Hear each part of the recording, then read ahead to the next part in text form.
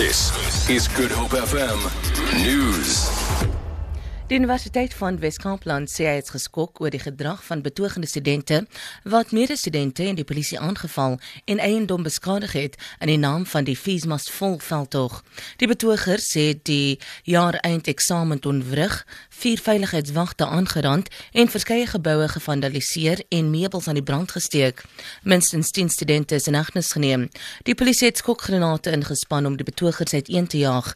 Die universiteitsrektor, Tyrone Pretorius, sê die universiteit veroordeel die onregverdige geweld. I just need to say that I'm, as a human being, shocked to my core that students, and of course we do know they were not all our students, but that students could turn on their institution, their fellow students, their lecturers, the professional staff in this way.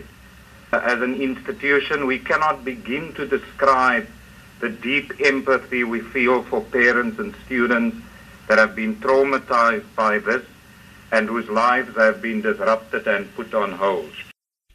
Die DA het al 3 tussenverkiesings wat gister in die Wes-Kaap gehou is gewen. Die party het 1 setel by die ANC afgevat en 2 ander setels behou.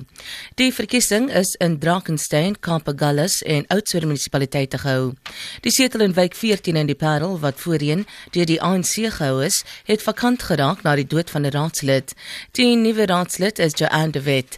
Die raadslid vir wijk 1 in Napier is Evelyn Souls en George Kersop is die raadslid vir wijk 2 in Oudtshoorn. Meer as 50% van kiesers het al krisis gaan trek.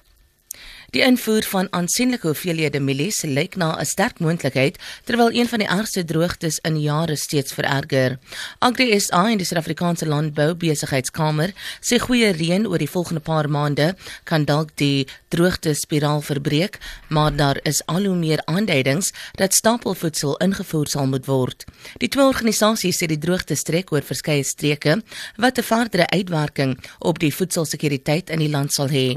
Hulle sê banke sal daarna streef om boere by te staan om die droogte te oorleef deur skuldkonsolidasie en ander maniere.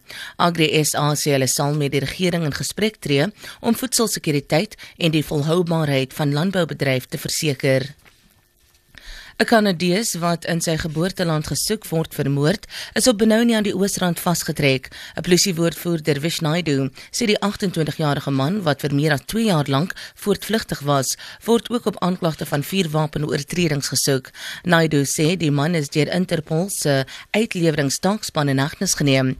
Hy het tydens sy borgtog in 2013 uit Kanada na Suid-Afrika gevlug, waar hy saam met familielede gewoon het. 'n Israeli en 'n Britse burger is onlangs in Gauteng vasgetrek nadat die polisie van hulle geboortelande Suid-Afrika om hulp gevra het.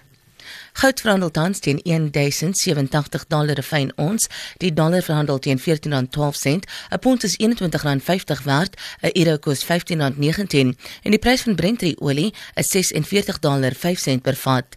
Vir Good Hope FM nuus, Alexander Rosenberg.